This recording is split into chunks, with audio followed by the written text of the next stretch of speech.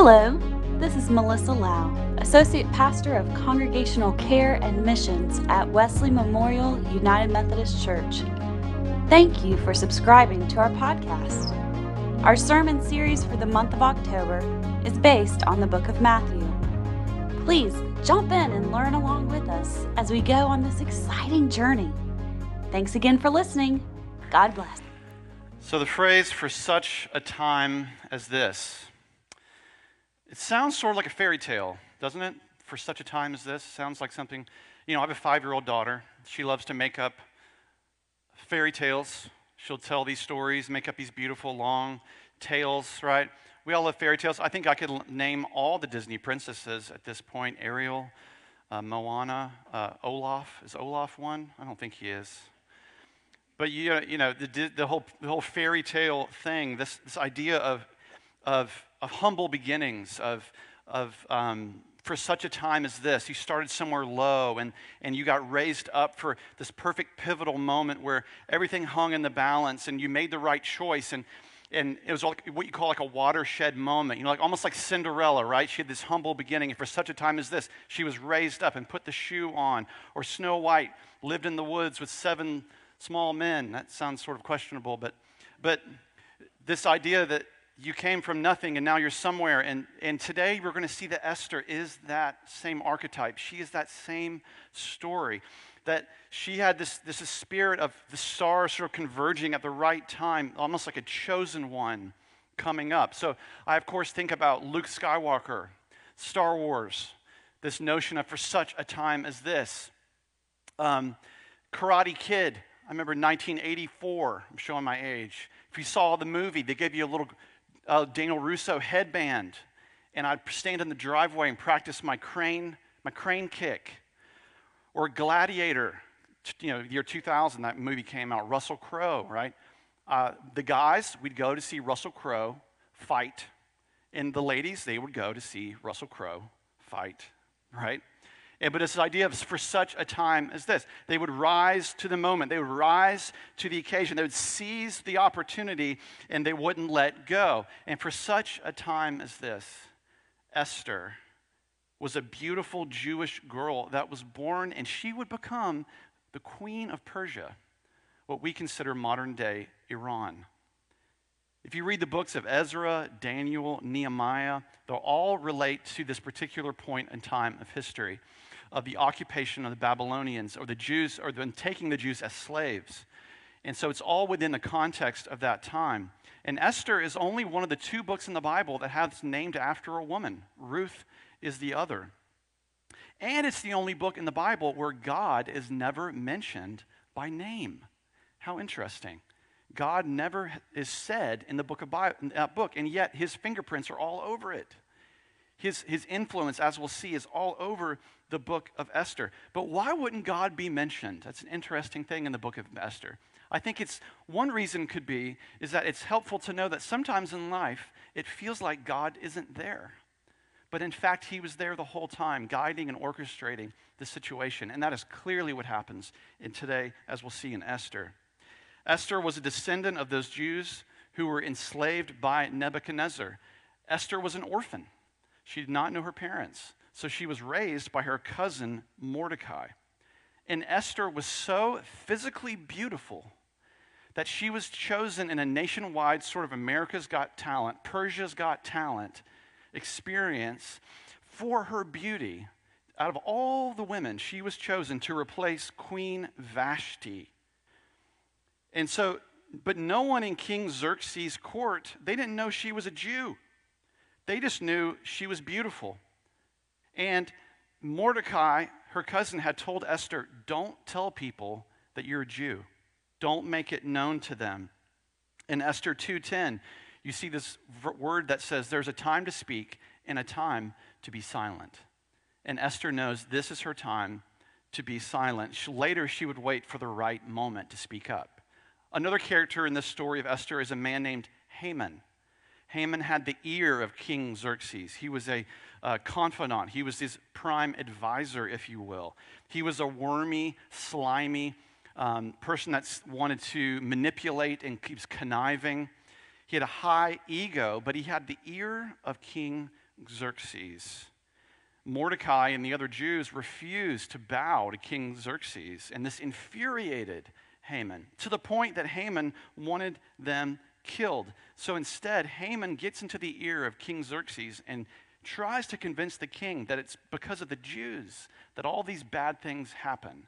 And so we need to take them all out, even to the point of putting a bounty on the head of every Jewish man, that if you killed one, you would get paid, thereby giving financial incentive to do this horrible thing.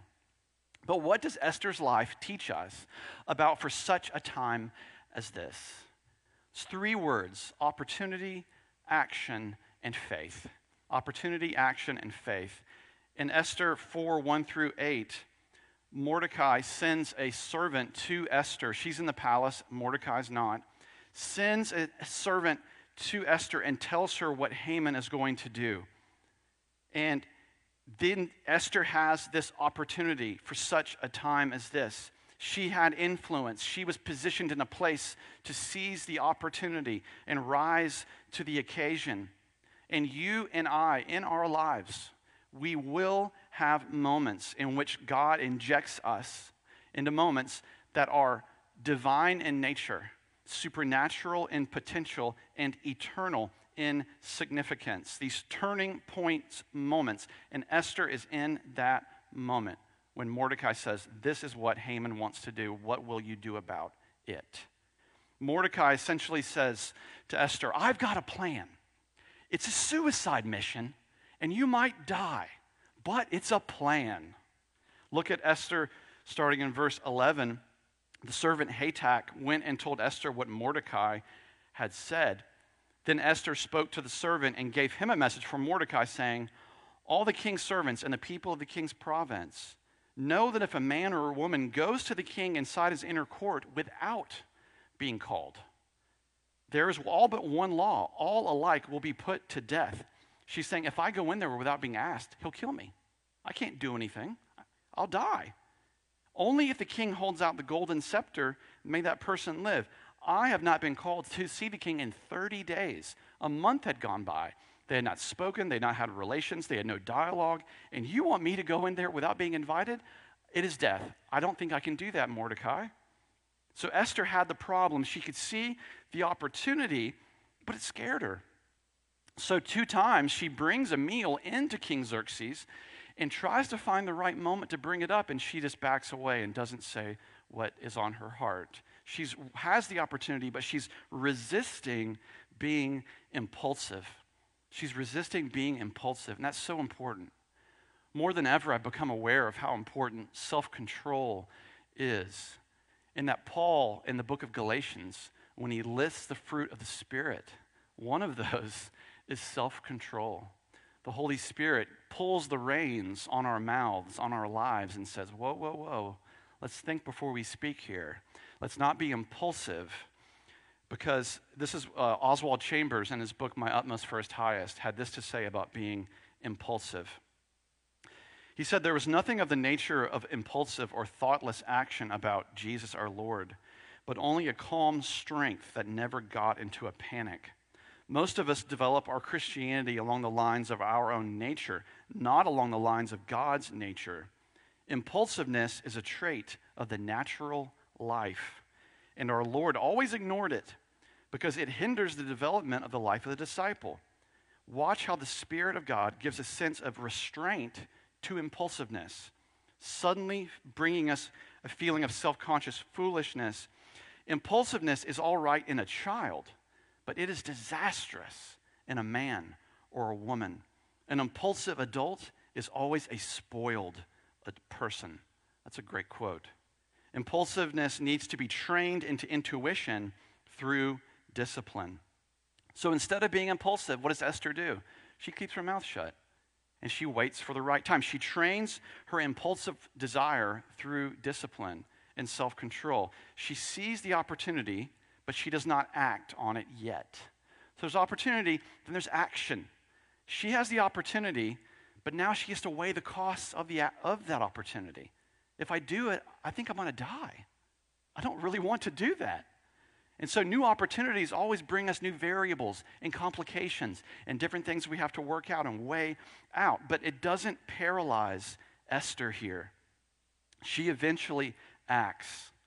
One of my favorite verses in Ecclesiastes is, if you wait for perfect conditions, you'll never get anything done. And I always love that. If you wait for perfect conditions, you'll never get it done. Sometimes you do just have to go and get it done. Esther is given influence, an opportunity to save her people, and she has a choice. Will she play it safe and save her life? Or will she put her neck out for her people, but potentially lose her life? We are given those moments as well in this tension of our lives. What will you do? Will you play it safe and do nothing? While ironically, that is still an action in itself. See, playing it safe may be easier, but it's not always better. All people want significance apart from sacrifice. But, this is critical, what if there is no significance apart from sacrifice?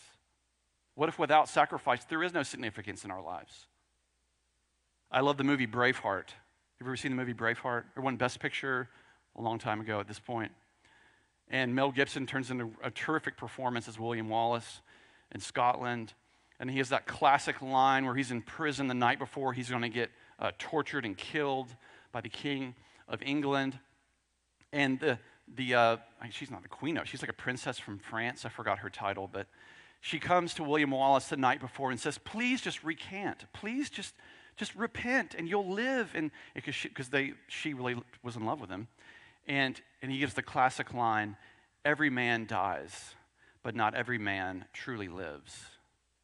And so he knew this principle that there really is no significance apart from sacrifice. When my son is homeschooled, like a lot of kids are now, we were already on that train before the train picked everybody else up lately, but part of his curriculum is learning about Christian missionaries with the stuff that we do. And one he learned about was a woman named Gladys Aylward, who was a housemaid in England in the early 20th century. And through her own religious faith, her faith in Jesus Christ, she felt a call to go to China and work with orphans. And so she went to a missionary society, and she got interviewed. And they said, no, you can't go. You're not smart enough. You don't have good enough grades. And they shut her down. Everywhere she went in this journey, she had obstacles, every single place. She didn't give up. She saved money in her little job, bought a boat ticket to China, got on a train into China. And as they're getting into China, the men driving the train said, she couldn't speak Mandarin. And they said, we have to turn around. There's a war going on right now in China.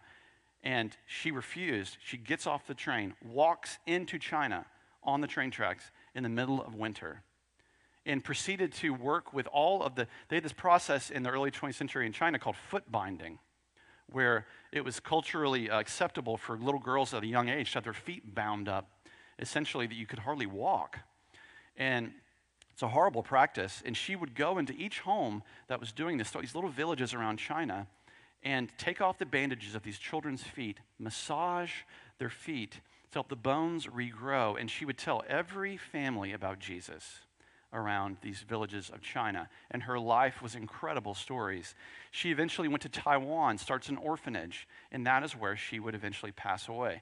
But she would rescue hundreds, if not thousands, of children's lives. Now, I tell you that story about opportunity and action. Some people would hear that story of Gladys Aylward, and some people would think, oh, how tragic.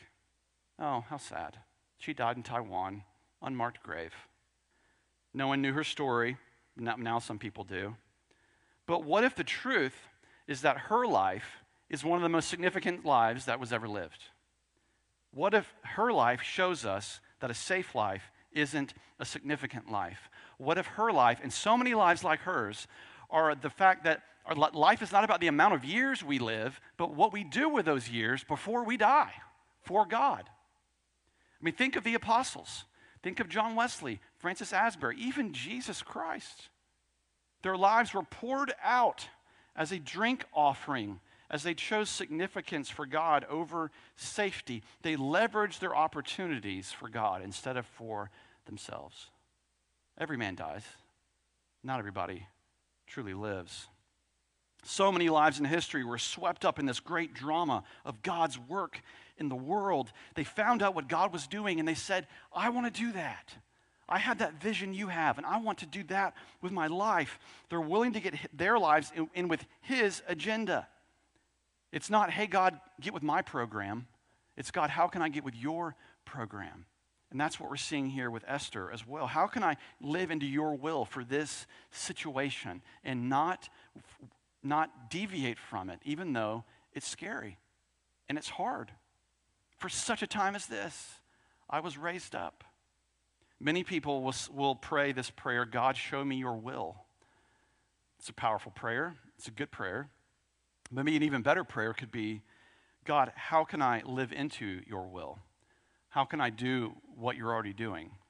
How can I be where you're already being? How can I go to the places where you already are? And how can I live into what you're doing? Because the real question is, how can we join with God what He's doing? Because the kingdom of God has already come. And the kingdom of God is always coming, and it has never stopped coming. A Christian is always a revolutionary in the best sense of the word. We should always be a sense of danger about our lives, but action is the key. If you look throughout history, Christians have led the charge with building hospitals, helping with mental health. Monks in the Middle Ages literally kept culture alive through copying manuscripts and keeping knowledge through the Black Plague. You could go on and on. We were the main voices in abolishing slavery, in prison reform. Even today, the lead voices in abolishing the horrible practice of sex trafficking around our world. But it took people who didn't sit on their hands, didn't do the safe thing, but they did the faithful thing, even if it was scary or it was hard. Some people will be content with the mundane, and you can't change someone's mind.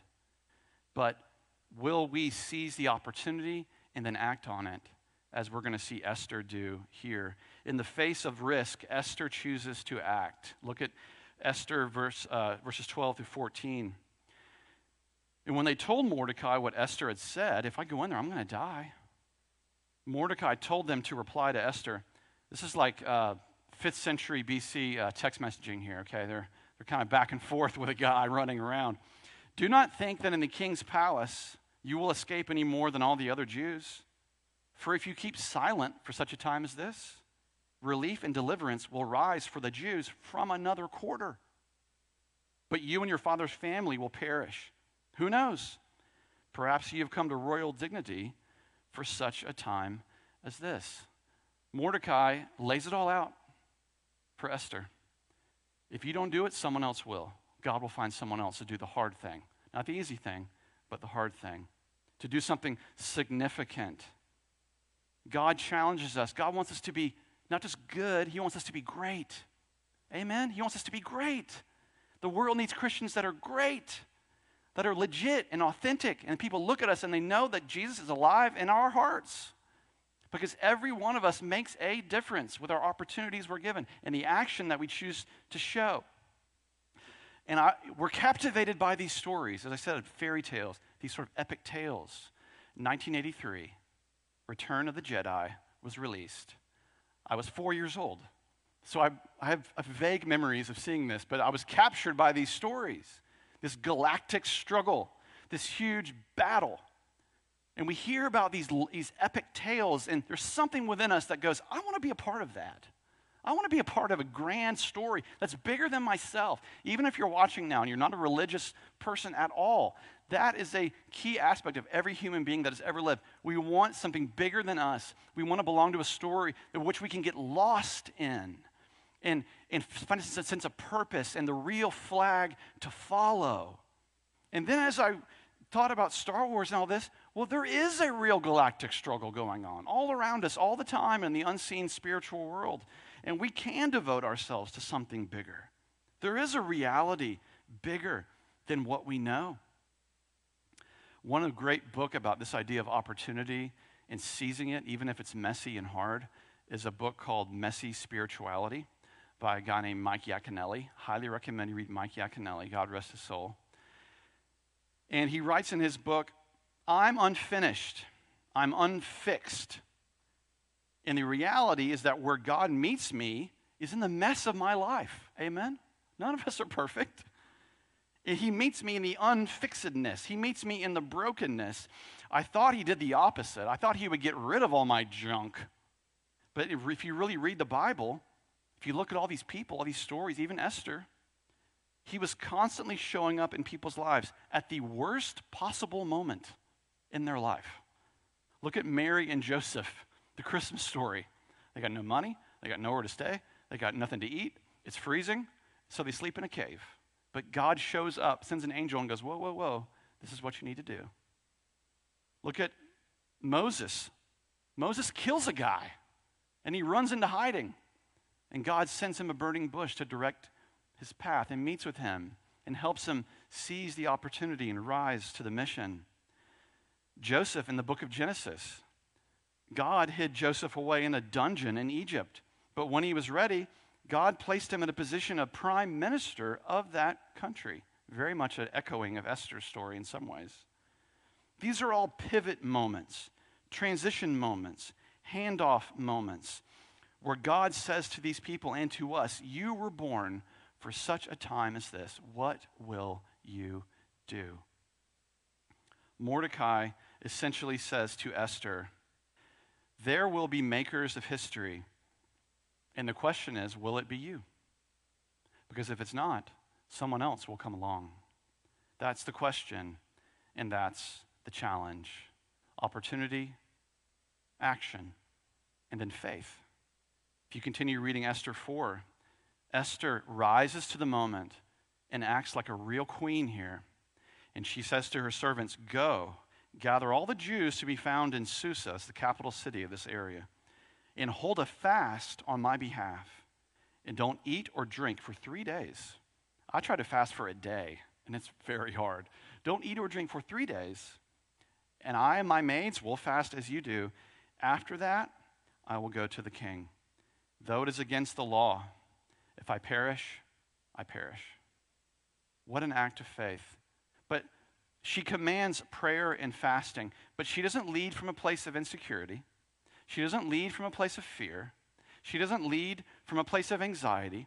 She doesn't enlist an army for an insurrection. She doesn't do some political maneuvering. She waits on God and says, the Lord, in a sense, she says, the Lord will fight my battle. The Lord will go ahead of us, and we'll wait on him. And whatever will be, it will be. And it will be in his hands. She knew in that moment, when we fast and we feel weak physically, in reality, you are strong. Because the Spirit of God is working within you, and you're showing where your reliance lies. And you're waiting on God and letting him lead, and not you leading through impulsiveness. So what happened? What happened after the fasting and the prayer? Here's how it plays out.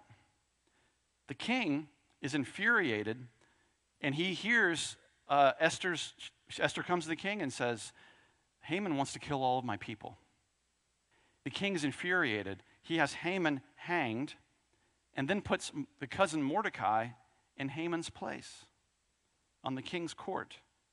And all the people of that land, all the Jews, were saved. And through Esther's lineage would come someone named Jesus. Fascinating. Esther could have enjoyed the luxury of being a king or queen, having untold riches and anything she wanted for the rest of her life. She could have retired in style. But Mordecai got in her ear and said, maybe you've been given this money. Maybe you've been given this talent. Maybe you have been raised up for such a time as this. You see, you and I are no different. Whether it's sometime in the past or today or the future, some Mordecai grabbed your ear and said to you, maybe you have been given this time, this money or these talents or whatever it is you've got. Maybe you've given that in this vision for such a time as this. So she has the opportunity, and she acts, and she uses faith, and she becomes a maker of history. And so can you. And so can I. Because if we really believe this stuff, Jesus said you can look at a mountain and command it and it will leave, not literally. He's saying anything is possible for those who believe. If you have a little bit of faith, a mustard seed, you ever seen a mustard seed? It's not much bigger than a grain of sand. They're very small. Just a little bit of faith, you can do a great, great work. 6 months ago, we had no idea, or more like 7 months ago, we had no idea what was coming. Amen? Amen? We had no clue what was coming in our world.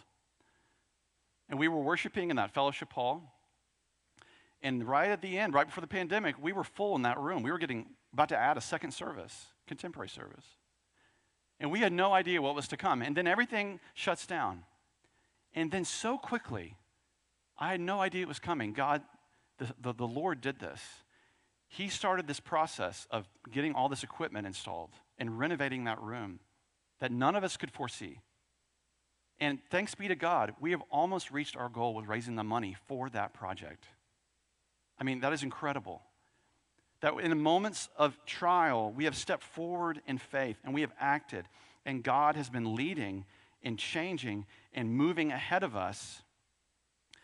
But if you hear this challenge today, and if you walk out and you have a nice lunch, but this doesn't really affect you internally, not here to shame anybody, but I do pray for you that you would rise to the moment. I saw an anonymous poem earlier this week, and it said, "Of all sad words of tongue or pen, the saddest are these, it might have been." You know, I don't want to live a life of regrets. I don't want to live a life of thinking, oh, well, it could have been, right? You really want to seize that moment and go for it. Because there comes a time where we have to choose significance over safety. We have to seize opportunity when it's given to us. You see, churches every year, we do stewardship campaigns, and they're excellent things. And this church is the most incredible I've been a part of, in that what is pledged is what we spend. Every other church I've worked in, what is pledged is about 40%, and then we just kind of hope we get the rest of it by the end of the year. This church backs up what you say, and that is a beautiful thing. But stewardship campaigns, they're not about the money. I mean, it's important, but it's not about the money. What it is a yearly call to assess the orientation of your heart, of where is your heart this year? To which is it being directed? Jesus would say, where is the treasure of your heart being stored? And what is most valuable to you? And it's a time to assess that. And that's between you and God. And lastly, I want to get restarted with this indoor thing on the right foot, even more so. So we're going to have weekly times of prayer. And if you want to be a part of those times of prayer, please contact me, and we'll do it over Zoom to pray together. And I also want to hear from Wesley Memorial members who want to share your testimony. There is such power when we share our stories, isn't there? You know, did you know the origin of the term love feast? We do it at Christmas time, love feast, right? Love feasts initially were not time to eat sort of, you know, a pseudo communion with sort of a stale loaf of bread and a cup of cider. I mean, it's great, but it's not what it originally was. A love feast was Christians gathered like this, and people would stand up, and they would share, and they would feast on the love of God, and they would just share their testimony and say, this is what God has done in my life. I just wanted people to know. And they would feast on it. Isn't that beautiful? They'd feast on that. So if you're feeling called to do that, if you're watching or listening, let me know, because we want to record those on video or do it live in person and let people hear that you have been called for such a time as this. We all have a story to share, just like Esther. Opportunity and faith and action. Let's pray. Great God of heaven, we thank you for this beautiful story of Esther. We thank you for the incredible woman of faith that she was, and that we can learn from her and grow in her example. God, I pray that you would give us that courage, that your perfect love, as 1 John says, your perfect love casts out fear. Let us not live lives that say, oh, it might have been, but let us live lives of significance over safety. Live lives, Lord, that are devoted to you above all else. As you say, Lord Jesus, the greatest commandments are to love you with all of our heart and soul and mind and strength, all that we have. And then so doing, love our neighbor as ourselves. So God, we give you this time as we lift our voices in worship and pray this in Jesus' name. Amen.